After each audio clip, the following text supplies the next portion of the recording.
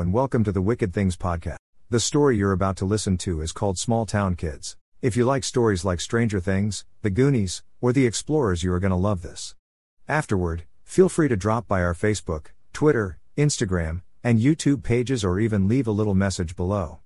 If you really enjoy our content, check us out on Patreon. Ava and the younger kids stare in absolute amazement at the little creature standing by the water's edge of Mill Pond. Sophie shrugs, beaming as she looks at each of her friends. "See, I told you, not a dog. She is a Phoebe." Carl elbows Mike and pulls on Willow's jacket sleeve. After they turn to face him, Carl leans in asking, "You guys are seeing this, right? Please tell me you see this too." Willow swallows and looks at the older boys standing next to her. "Great, we see it too. We all see it." Clancy snickers and pulls out his favorite candy bar from his backpack, Zagnut. He rips open the wrapper and presents it to Phoebe. "My dad says if you make friends with them, they'll eat your brain last." Sophie slaps the candy from his hand. "She's scared. Can't you hear her still? In here?" She taps the side of her head. Ava squints, trying to open her mind through physical effort. She bites her bottom lip for a long moment and then stops. "I got nothing." Sophie looks to Willow for support. "If you guys can't hear her anymore, she says it's another trick that will let her talk to us." Willow, Mike, and Zach nod in agreement. Willow answers with uncertainty. Okay, what do we need to do?" Phoebe leaps into Willow's arms and kisses her on the mouth. The others laugh for a moment, but then Mike points out, Guys, that thing shoved its young down her throat. Look." The kids gasp, seeing Willow's throat bulging and throbbing. Willow gags, pushing Phoebe away. Everyone sees the oversized tongue rippling and throbbing, stretched between her and Phoebe. Willow grabs the organ and pulls it from her mouth. She throws up a foul, thick, heavy mucus, not unlike the goo that secured the dead dog's hide to the little creature's flesh. All the kids rush to Willow's aid. The larger boys grab her to stop her from collapsing to the ground below. June stares at the shape of the fleshy organ hanging from Phoebe's mouth. Ava stares wild-eyed. "That's so cool!" Phoebe grabs the fleshy organ and begins swallowing it inch by inch. Clancy shakes his head. "My dad says that's how you get space cooties. I'm pretty sure you're going to need to get a shot or something." Mike points at Phoebe, seeing it swallow the last of the oversized fleshy organ. Phoebe swallows hard several times, choking on whatever that was. Sophie smiles and looks to the startled gathering of kids. She can mimic us, but has to touch what she mimics first. Willow rages, throwing the boys off her arms as she straightens her posture. "My first kiss is from an alien who has to French kiss me so it can." "What?" Phoebe interrupts. "I am sorry, but to speak to you this way, I had to mimic the organ you used to communicate with. I can understand you, but because of your changing hormones and chemicals, I can't send you my thoughts at the same time. This will give me a few moments to speak, so let's make it count." June raises her hand, eager to ask a question. "So, you're an alien. Oh yeah, follow up. Where's your ship?" Phoebe points to the center of the pond. "We got shot down during the weather event last night. I am afraid my friends may have died. We came to get samples of the wildlife for studies. My school teacher and friends, we were all on a field trip. We came to learn all we could about your people and world." Ava strains to see the ship under the water. Her eyes grow wide, seeing just feet beneath the surface, a large, shiny object has settled to the bottom of the lake. "Holy cow, guys, I see it! It's right there in the center of the lake, under the new ice." Clancy and Zach stare out at the lake surface to confirm Ava's discovery. They look back and nod. "I hate to admit it," Zach says, "but Ava's right. I can just make out the shape of something large and shiny under the water, but I don't see any other tracks around here. Sophie cries as Phoebe hugs her. Both little ones close their eyes. You won't, I'm afraid. The water here in your world is not just toxic, but acidic to our bodies. I fell out of a hole made by the attack. Something was fired at us from the far side of your town. June turns greenish and gags. You mean your teacher and friends were dissolved by the lake? Oh, God, I'm going to be sick. She vomits a trail to a small bush where her body cuts loose, evacuating its contents on the forest floor. Sophie cries louder, embracing Phoebe. I can see it. The water ate them. Phoebe has been trying to get to them but could only receive the images from their thoughts. She watched in her head as they all died, like a movie only she could see. Mike throws back his arms, motioning for everyone to be quiet. He closed his eyes, listening. He turns his head in the noise's direction. Mike spots several troop carriers parking nearby soldiers in gray and black camouflage, exit with helmets and assault rifles being passed out to every other soldier. A detachment of people in lab coats gives every other soldier a device, like the men from the school carried. Zach runs from the lakeside, waving the others to follow him. Run, guys! Those look like soldiers to me! Hearing the rhythmic thumping from overhead, he points to a passing black helicopter as it circles overhead. We gotta move! They're here for Phoebe! Clancy pipes up. My dad says if they get their hands on her, they will dissect her. Ava rubs her chin and squints. She opens her mouth, but June cuts her off. It means they will cut her into pieces to study her people. Ava and Sophie each take one of Sophie's hands, sprinting away, following close to the larger boys for protection. The group runs west along the lake, carefully to stay under the canopy as Zach directs them. Mike stops again. Everyone does as well, looking to him for guidance. Carl glances up and down the nearby bank. Carl smiles after spotting what he was searching for.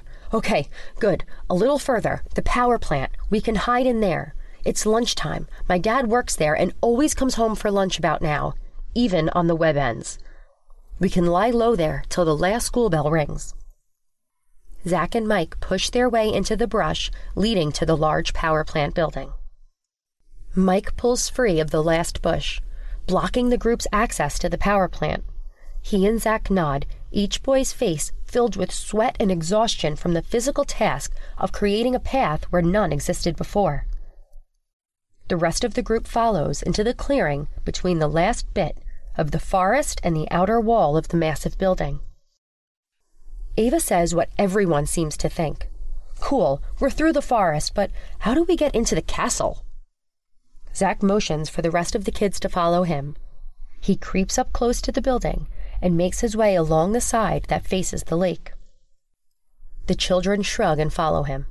He stops next to the water's edge and motions for Mike to help him. The two boys pull a piece of plywood from behind an overgrown vine attached to the wall. Clancy smiles, seeing a gash in the wall large enough for any of the children to slip through. Just like my dad says, there's always a way around a front door. Ava whispers loud enough to get the other kids snickering, but not loud enough for Clancy to detect. My dad thinks your dad's an idiot. Carl clears his throat and points at the gap in the wall. Can we get inside now, before they find us? The children filter inside one by one as Mike and Zach watch for approaching soldiers. The children wait for the older boys on the other side of the entrance. Mike and Zach join the rest. Zach motions for the group to follow him to a space he has hidden in before. Halfway across the first floor of the power plant, the kids enter a space between the generator and the control room. This used to be the break room for the employees. My dad told me they stopped using it when the length of the lunchtime went to 30 minutes. Now everyone just goes home for lunch. The kids sprawl out across the area, watching Sophie and Phoebe. The two liked each other a lot and enjoyed each other's company. Willow stares at her sister and rubs her throat. She cannot help herself and spits on the floor, the taste of mucus from the little creature's organ forcing itself into her throat. She nudges for June to join her, and the girls walk to Mike and Zach. Willow speaks softly to avoid the younger children overhearing them. "What are we going to do, guys? I mean, the employees won't be gone all day. They're going to notice us at some point. Then we will be in worse trouble." Mike scratches his head for a moment. "I figure once they all come back, we can hide outside, and then once I see my mom return, we could be clear to hide at my place." Zach peeks out of the lunchroom door but is startled, coming face to face with his father. Before he can move, his father seizes him by the top of the head. "What the hell are you doing here, boy? Is someone in there with you?" Father and son push their way back into the room. Zach's father throws him to the floor. He points to each child. "How did you all get in here?" "Zach watches them. I'll call the school to come and get them." Clancy catches movement near the frosted glass of the front doors. He focuses through squinted eyes. He elbows Ava to get her attention. She growls at him, but Clancy grabs her by the head and turns her to face the direction he spotted movement near. Ava sees a growing shadow amidst Zach's father's lecture. "Get down!" The glass ceiling windows and several windows and the front door explodes inward. Everyone gets surprised as small steel cylinders land inside, followed by jets of smoke erupting from each. Everyone inside coughs and gags as the smoke affects each person.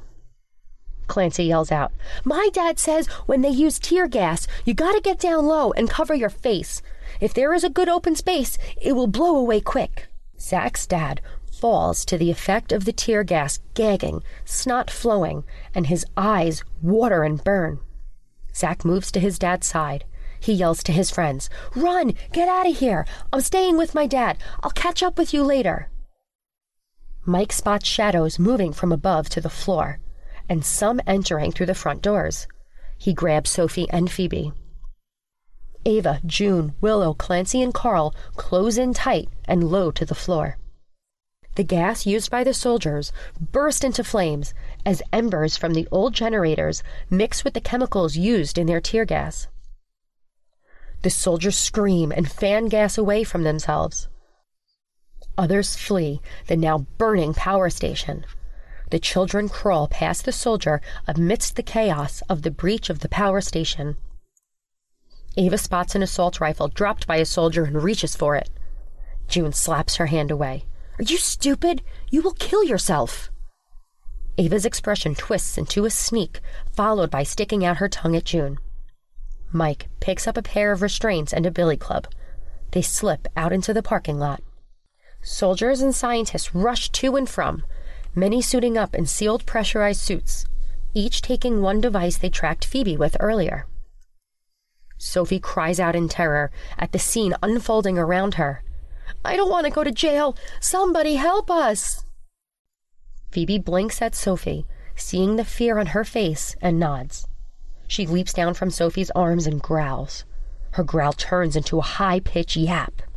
The yapping multiplies, echoing, which fills the area. The soldier and scientist grab their ears, attempting to keep their balance. Moments later, only the shocked children remain standing. Phoebe leaps back into Sophie's awaiting embrace. She cuddles Phoebe. Mike blurts out, "I don't know what that was, but let's get out of here." The kids run across the parking lot to the park, seeing the soldiers downed for the moment. They make good time running back to the school and then down their familiar streets. They cross the road, seeing LaDonna being questioned by deputies. Mike leads the children between the many houses toward his house, trying to avoid detection by the deputies.